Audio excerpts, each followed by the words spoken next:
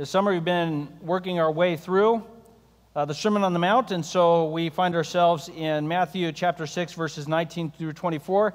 In the Sermon on the Mount, Jesus gives us his thoughts on a lot of different things, and he is very, very, very careful in each of the items that he covers in the Sermon on the Mount to be sure to teach us on these topics in such a way as to make us extraordinarily uncomfortable.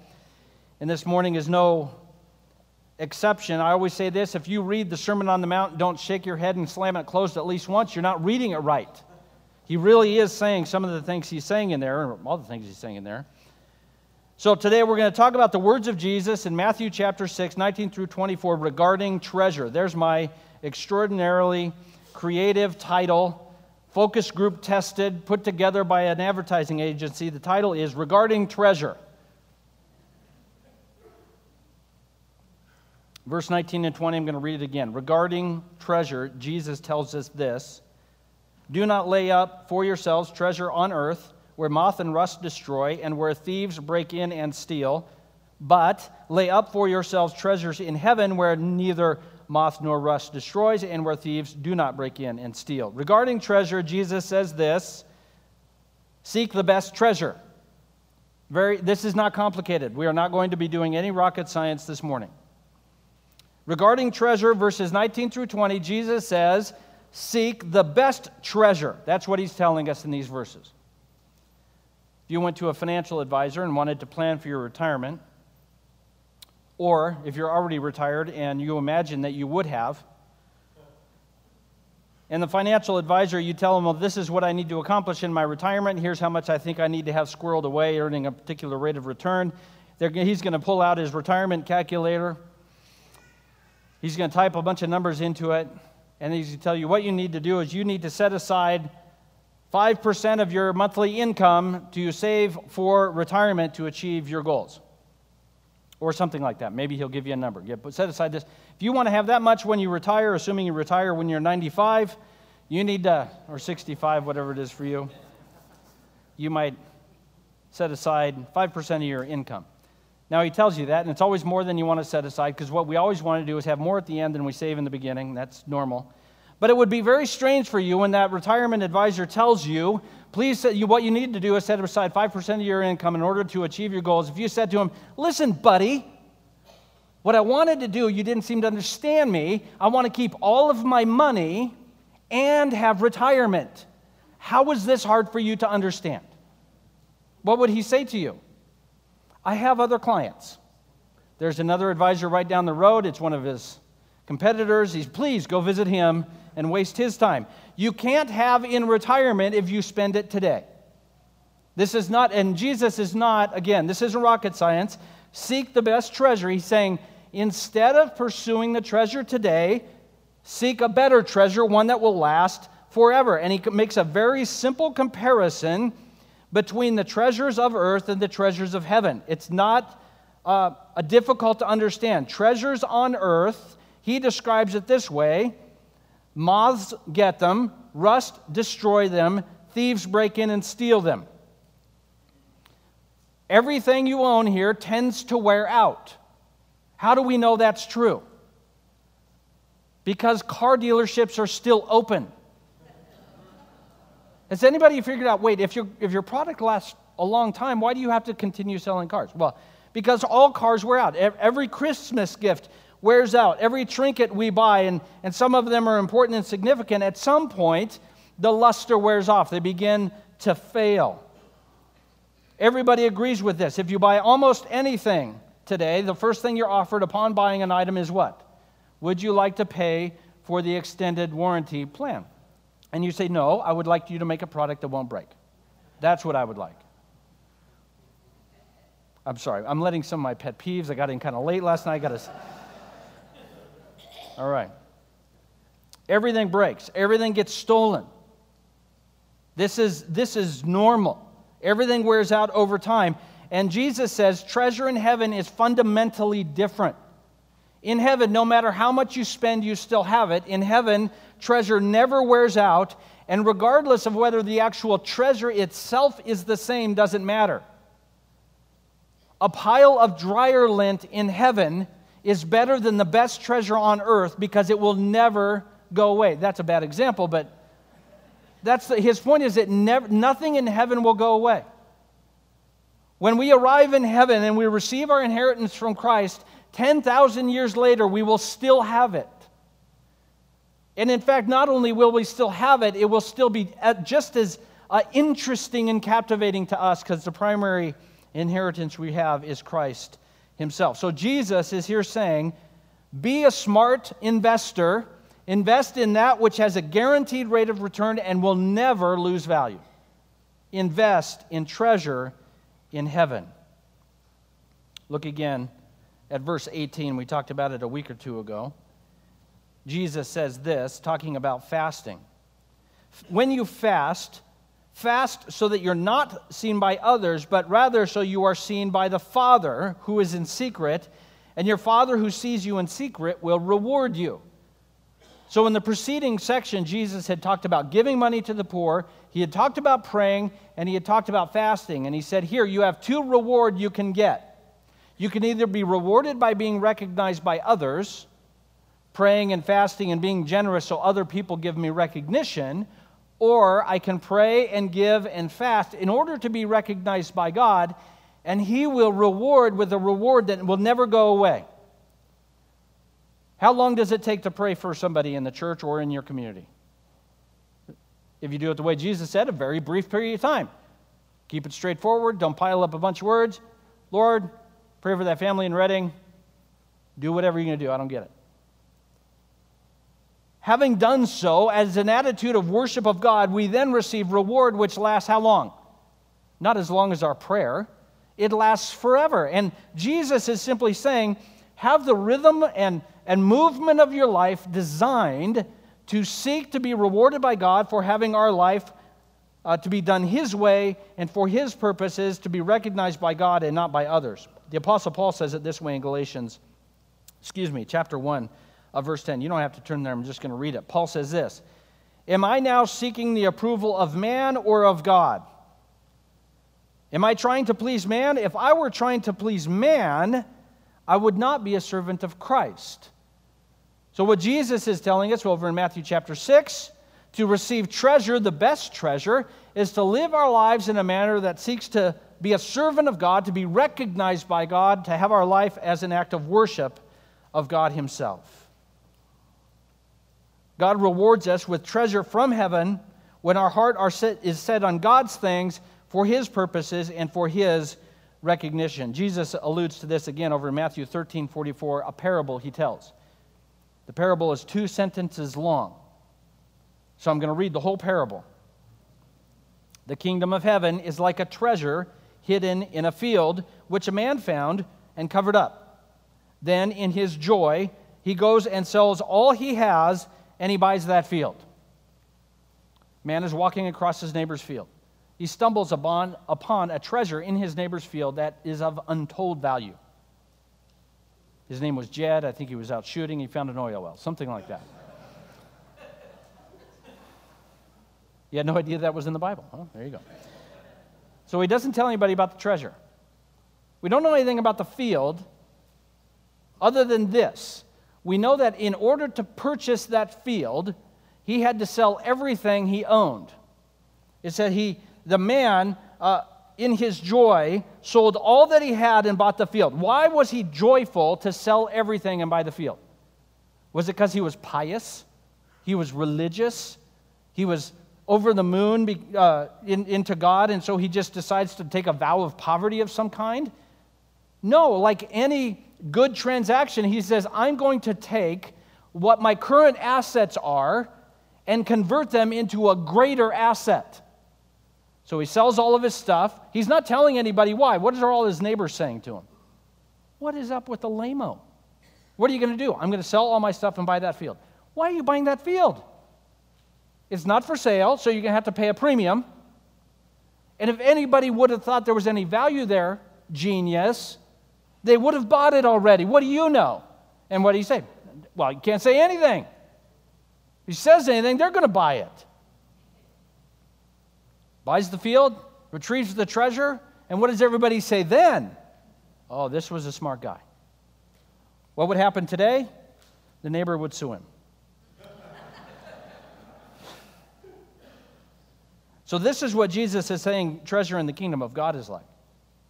See, sometimes we get this all screwy in our head. We think, oh, I've got to be very religious and I've got to be very pious. And then, no, what he is saying is, I want you to be a very shrewd investor of your time and resource. I want you to look and achieve in your life, by the grace of God, the greatest value. And there is no value in this world that will ever exceed any value we receive in the next. So the argument here from Christ is not to make our life some kind of religious example of Christian poverty. He's saying, I just want you to have the greatest reward because I want you to seek the best treasure. Treasure in heaven will exceed the value of anything that we have or know of here. All right, another passage I want to look at is 2 Corinthians chapter 5. Now, I would normally say Jeff alluded to this last night in his message, but none of you were in Brookings. So I'm going to steal most of his material just for a minute. I'm just going to read 2 Corinthians chapter 5, the first 3 verses to start out with. This is what Paul says. For we know that if the tent, that is our earthly home, is destroyed, we have a building from God. Just very quickly, tent here is referring to our physical body. We know that if the tent, that is our earthly home, is destroyed, we have a building from God, a house, not made with hands, eternal in the heavens. In this tent, this current tent, we groan, longing to be put into our heavenly dwelling. If indeed by putting it on we may not be found naked. While we're still in this tent, though, we groan, being burdened. Is anything about this current life often worthy of groaning? Yes, the older you get, there's more groaning. There's more creaks, aches, pains, snaps, pops. There are things pop. You get out of bed and say, what's happened? Somebody pour some cereal, snap, crackle, pop. I'm just trying to get out of bed. And what Jesus is saying here is this life is faulty. It's faltering. It's temporary. It's not easy. And in fact, what he wants us to do is to take what this life is, this life of groaning in many ways, and convert it into something better. Verse 6, we are always of good courage. He's not saying the groaning goes away. He's not saying good Christians don't groan. That's not what he's saying. He's saying in the midst of the difficulty of this temporary tent, we are of what? Good courage. We know that while we are at home in the body, we are away from the Lord, for we walk by faith, not by sight. We are of good courage. We would rather be away from the body and at home with the Lord. But whether we are at home or away, we make it our aim to please Christ. We must appear. Verse 10, we must all appear before the judgment seat of Christ, so each one may receive what is due for what he has done in the body, whether good or evil. There will be a day we get to have a conversation with Christ. By his grace, don't dread it more than you ought. He is saying, though, let's take a look at our life. And a very brief way of saying this, did you seek treasure here, or did we seek treasure in that moment? Did we seek to have a reckoning before our death, or Jesus, as Paul is saying here, why not seek to have a better reckoning after our death, after we leave this tent? Another way the Bible says it back in Proverbs is this, in Proverbs, 16:6. Steadfast love and faithfulness, iniquity is... I'm having trouble reading today. By steadfast love and faithfulness, iniquity is atoned for. By the fear of the Lord, one turns away from evil. So what we're saying is we think, okay, we've got a day coming, we get to stand before the Lord. I want to receive an eternal treasure. I would like my rewards to be there, not here. I know that day is coming, and I'm going to allow that day to move my heart to say, as I'm making decisions in the day in and day out of this life, do I want all of my return here? Do I want my reward on this earth? Is that enough for me? Or do I want to seek a better treasure? And what Jesus is calling us to do here in Matthew 6 is this: seek the best treasure. All right, a couple more verses, and then we're going to move on to the second part of this. James 5:1. James 5:1 says this: Come now, you rich, weep and howl for the misery that are coming upon you. Oh, that's terrible. Thank you for that. I didn't write it, just reading it. And he said, well, how do I know if I'm rich? If you call the United States your home, there you are. You're rich. Well, but there are other people richer than me. But there's more poor. Just leave it at that. You want me to move on? Okay. Come now, you rich, weep and howl for the miseries that are coming upon you. Your riches have rotted and your garments are moth-eaten. Your gold and silver have corroded, and their corrosion will be evidence against you, and they're going to eat your flesh like fire. You have laid up treasure in the last days. So what he's doing is using figurative language, and he's describing our current treasure as to what it will look like in that day. What he does, do you see how he does it? He uses the present tense language, and he describes our current treasure based on what it will look like one day. He says, listen, it's going to rot. It's going to be moth-eaten. It sounds like this guy might have talked to Jesus once, doesn't it? It's similar language. He says, all that stuff is going to corrode and go away. Consider that now. And here's the great travesty, he says. Not merely that you have laid up treasure. You have laid up treasure and it's almost home. You're almost home. Like he says, it's the last days and you're laying up treasure? This doesn't make any sense. What's tougher is the more days that go by, this verse becomes all the more poignant. This was almost 2,000 years ago, and now what do we say today? Do we store up treasure when it's tomorrow in many ways? It could be this afternoon. And what he is saying is there is something fundamentally different about heavenly treasure and earthly treasure. Although I've used the statement here, just seek the better treasure. James helps us understand that treasure in heaven and treasure in earth aren't even morally equivalent. Treasure in heaven lasts forever, and treasure in heaven is primarily God himself. Whereas treasure here, first of all, it doesn't even last forever, and secondly, it primarily draws us away from God. I'm going to give you a moment to see if you're going to argue with me. You're a little bit. You said, no, I'm fine. Okay, that's the first sign it is, okay? Heavenly treasure is designed to illuminate not the treasure, but the one who gave it. Earthly treasure is designed to disappoint and to draw us away from the Creator, draw us away from God. They aren't morally equivalent. What we tend to do here is to value treasure here and at our peril, devalue God. You say, God is good, nice guy, I'm glad for salvation, but when it comes right down to it, dollar bills, yo. All the people who would get that joke are camping. Poet wrote that, modern poet another time. Okay, he was a hip-hop artist. All right. I have one other rap reference, so you're going to just have to be ready for it. I'll give you a good intro so you know what's coming. Colossians 3:1. James says, the day is coming, judgment is coming, especially for those of us who are storing up treasure here in the last days. And here's what Paul says is the cure. If you have been raised with Christ, or since you have been raised with Christ, seek the things that are, what? You have it memorized. Above, where Christ is, seated at the hand of God. Since you've been raised by Christ, have your heart desire the things that are better, the things that are above, the things that are with Christ. He says this, set your minds on things that are above, not on things on the earth. For you have died, and your life is now hidden with Christ in God. Where is your life hidden? In Christ, with God. Where is most of your life today? Not here. And he's saying, now set your heart. That means the passions and desires and motivations that move us to action, set that on those things where our life is. For you have died, your life is hidden with Christ. When Christ, who is your life, appears, then you also will appear with him in glory. That will be a good day.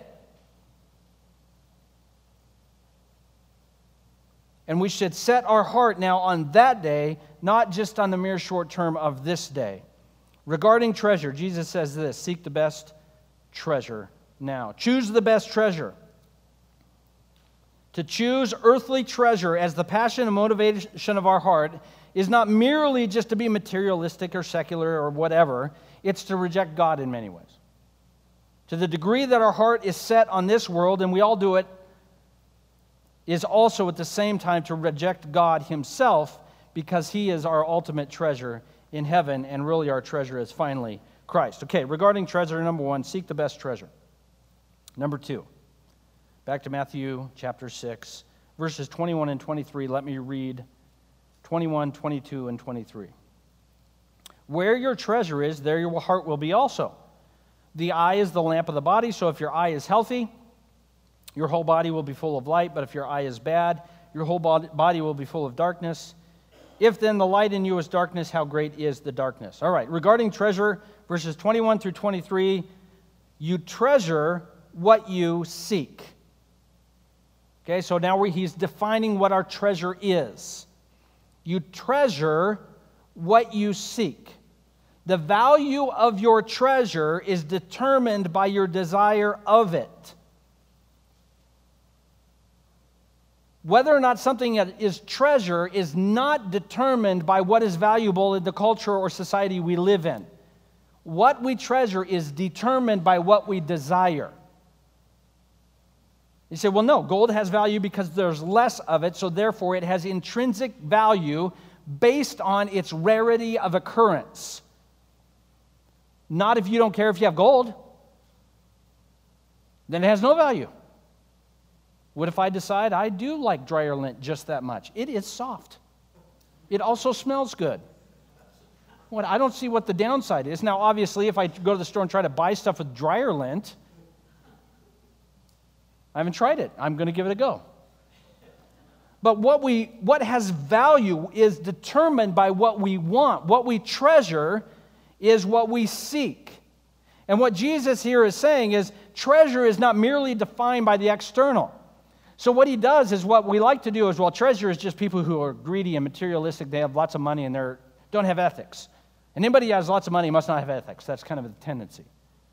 And Jesus said, whoa, simmer down. Money is one thing, but there's a billion other ways a person can seek treasure that isn't Christ. Anything that our heart is set on, where we say, I want this, it is now our treasure. It could be money, it could be security, it could be a home, it could be leisure, it could be recreation, it could be a relationship.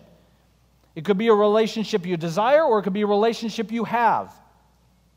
Anything that our heart treasures that is not God, anything we seek that is not God, is our treasure. Where your treasure is, there your heart will be. Where is our life bound up? In Christ. In heaven with Christ. And what Jesus is saying here, but what you treasure is where your heart is. So if you treasure a particular kind of family, if you treasure a particular kind of work, or a particular income, or a particular retirement, or a particular leisure, particular kind of food, that's where your heart is.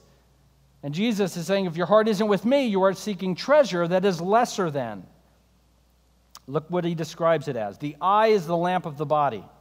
What does he mean by that? What we look at shines into our soul and reveals what motivates our soul. So what he's doing here is he's using a figure of speech, and he's saying your eye reveals what your heart desires. What you're looking at, what you gaze upon, and not just merely in the physical world. You're driving past the car dealership, you see that nice truck you want. I mean, that's what somebody told me. It wasn't me. I want to make sure you don't think Anyway, moving on.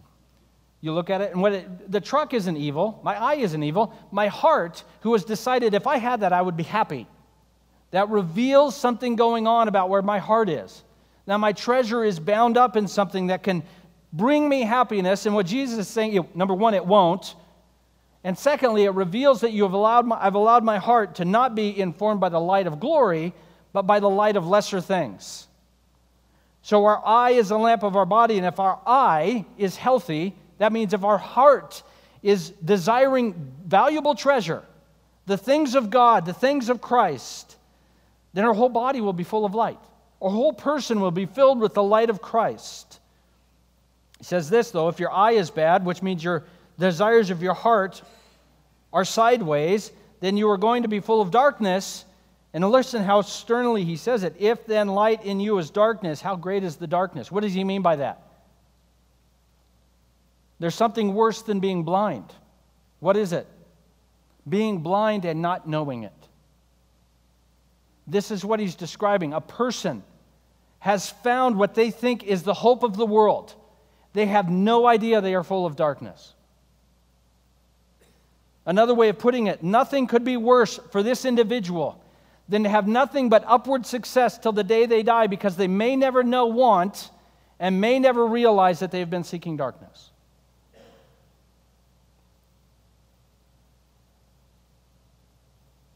Our eye reveals what our hearts desire, and what our hearts desire determines whether or not we're seeking the things of this world, which will not fill us with the kind of joy that God offers, or when our eyes are informed by a heart that desires the things of God, our heart and our life will be filled with the light of God.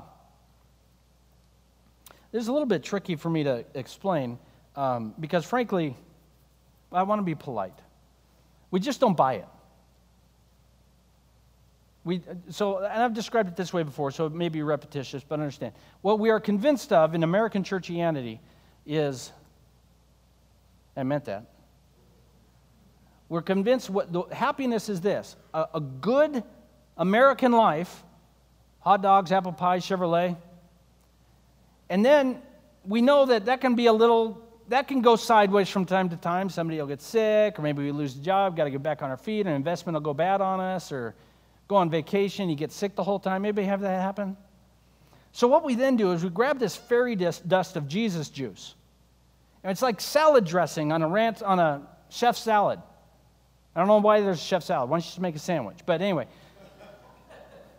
So you put some Jesus on my otherwise fulfilling life, and that's just going to take me over the top, and that's it. I'm home. And Jesus goes, no, you have no idea. There's two ways: light in me or darkness. I am not here to make your otherwise average life a little bit better with some religion. Jesus wants to blow the doors off of that. He is saying the only way to find true joy and true light is in me and me alone, and I and your life are somewhere else. There is something else that is to captivate our hearts, and it can't be found here. And until we finally believe that and say, you know what, I am all in for what Christ needs to do in me to be used by Him here, so that when I go there I can see true light, we're always going to be disappointed, both in our faith as well as this world. James has a couple of other things to say about this. James chapter 4, verse 1. What causes quarrels and fights among you?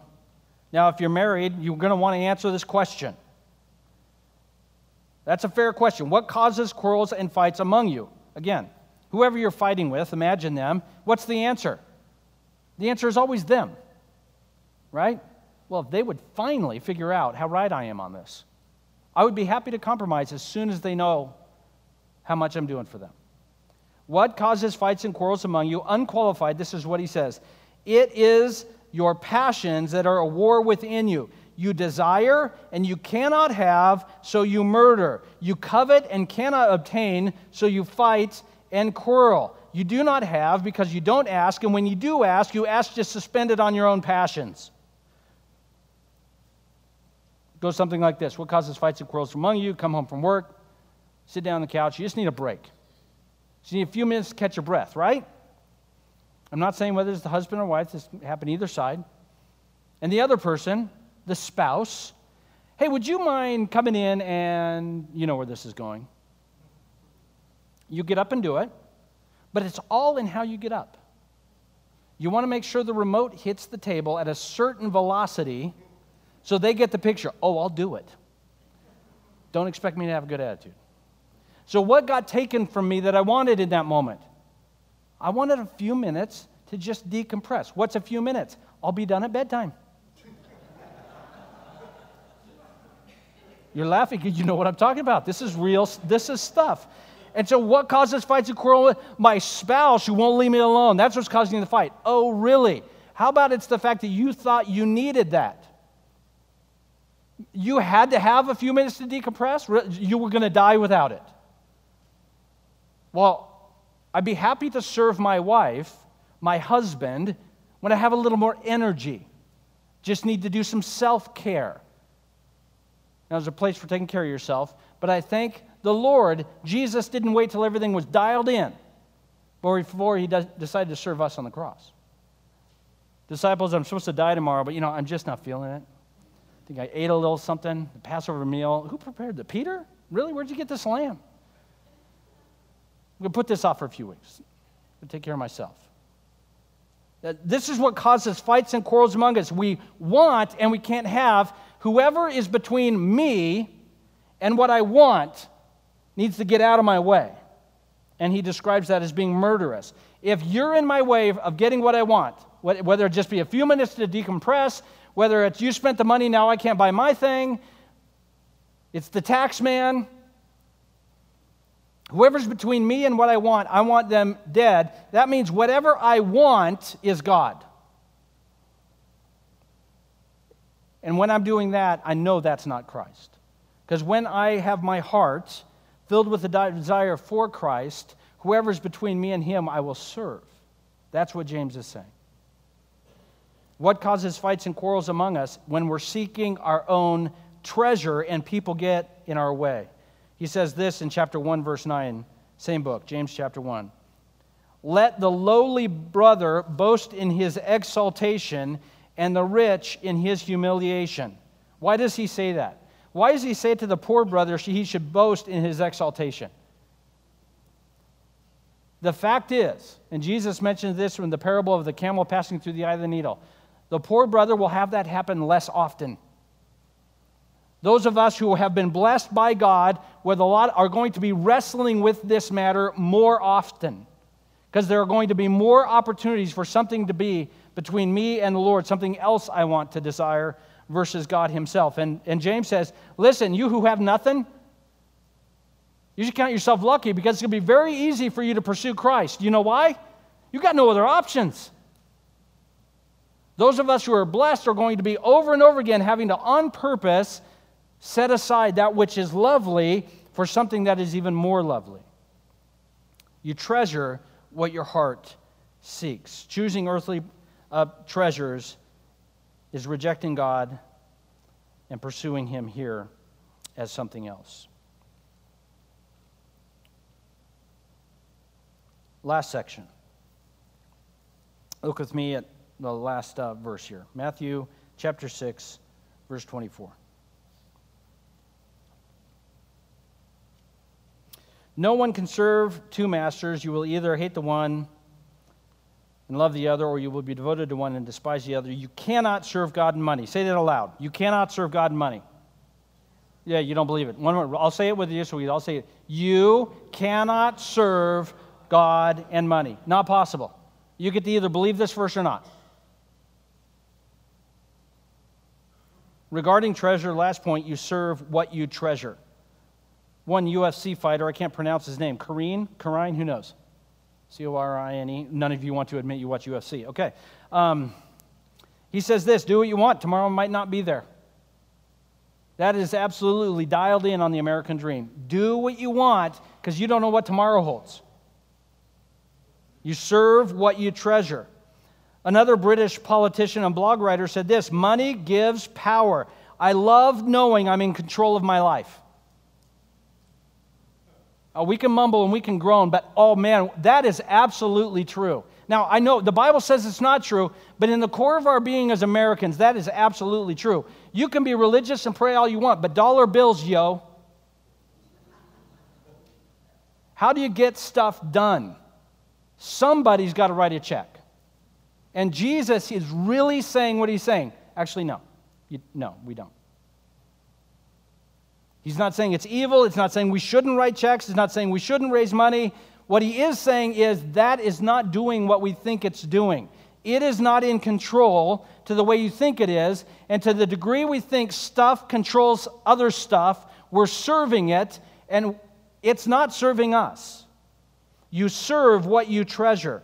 The deception is this, that we get to choose whether or not we are going to serve God or our stuff. We think, okay, I'm going to have a bunch of stuff. I'm going to use it. I'm going to use it. That's not an option, he's saying. You don't get to choose whether or not you will serve it. He says you get to choose whom you will serve. You're going to serve somebody. And he says you get to choose whether or not it's God or money. We think that what we desire serves us. That's the deception of stuff. He said we think that, I want that because I'm going to put it to good work. We have no idea how confused we are in that moment. We want that because we serve it, unless it's God. We think that what we desire, whether it be money, whether it be career, whether it be a relationship, whether it be time off, leisure, or power, we think that I can desire it, get it, and use it. And he is saying, again, you get to decide whether or not you buy what the Bible is saying. You don't get to decide if it serves you or the other way around. If you desire it, if you treasure it, who's serving? I am serving. To treasure something is to serve it. What you are chasing is not serving you, you are serving it. In fact, the Bible is saying this: what you pursue is your master. What you are pursuing, what you are treasuring, is what you have submitted to and say you are in control. It doesn't have to just be cash, it doesn't have to just be stuff. Like I said, it could be relationships, could be situations, power, influence. But you cannot have two masters. This is where a little voice in the back of your head is arguing with you. And he always starts his arguments with this. Are you ready? Now, did God really say? Now, quoting the Bible there, you're not going to want to cross-stitch that on your pillow, though. That's how Satan starts his arguments. No, that seems extreme. Like I say, what he is saying is you don't get to choose which one you're serving. We are going to serve somebody, and in order to put treasure in its proper place, the only way to do that is to treasure God instead.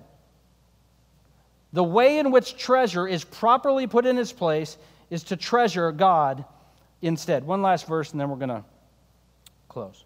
1 Timothy 6, verse 6.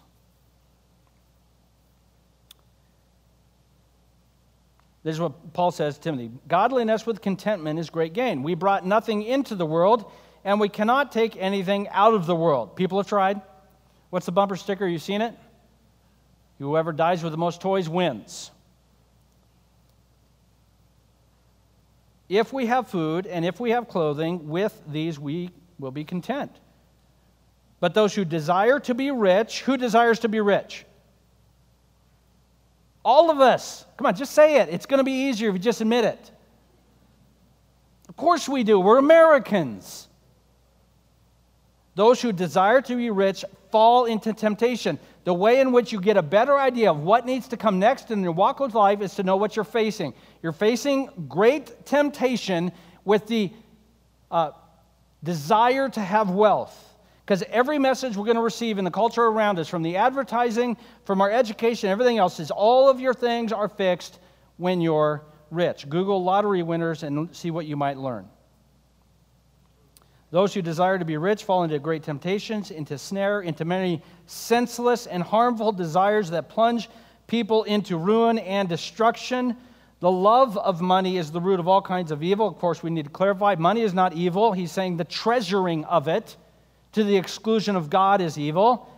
It is through this craving that some have wandered away from the faith and pierced themselves with many pangs. I know these people, and you know them too. Walking with the Lord, and then the worst possible thing happened. What was it? They hit a home run. They killed it. And now they got everything they ever desired. You know those people? Do you know any of them? And where are they? Some of them are still walking with the Lord, but all of us know those who said, this is better. It's short term.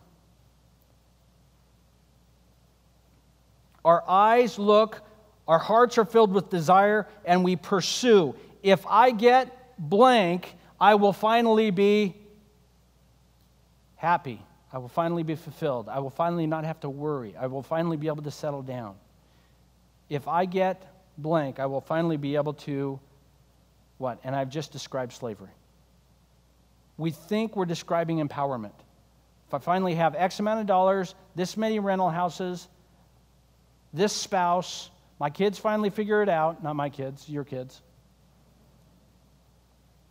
then I'll finally, and I think I've just described what my freedom will look like. I have no idea in my blindness, have just described my slavery. Because I will serve someone. So what he's saying, well, do a better job describing your slavery. If I submit all things to Christ and have my life bound up in him, I will finally live in the joy of the Lord. What have I just described? Slavery, and a good one. I can serve my true master. 50 Cent is the name of a poet. 50 Cent, you got to say it right. 50 Cent. He said this, get rich or die trying. I can't say it the way he did it. He made a lot more money saying it than I do as well. He says, get rich or die trying. And I would disagree with that in one sense, that it's a short-sighted view of things. Another way of thinking about it is, we're going to die. And I don't want to depress you, but again, I mentioned this before, the mortality rate of this planet is unheard of. Somebody's got to get their head around this problem. Everybody's dying. So why not actually get rich? Why not actually have treasure that will last forever? Why not actually have a day when the field you invested, you live your whole life here, and all of your friends are looking at you are such an idiot. And one day you stand before the Lord, and the field you bought, the treasure is finally received, and everybody goes, oh, why wasn't I thinking? I chased after such silly things. Regarding treasure, we need our eyes and our hearts trained by the Word of God and by His Holy Spirit to see what true value is.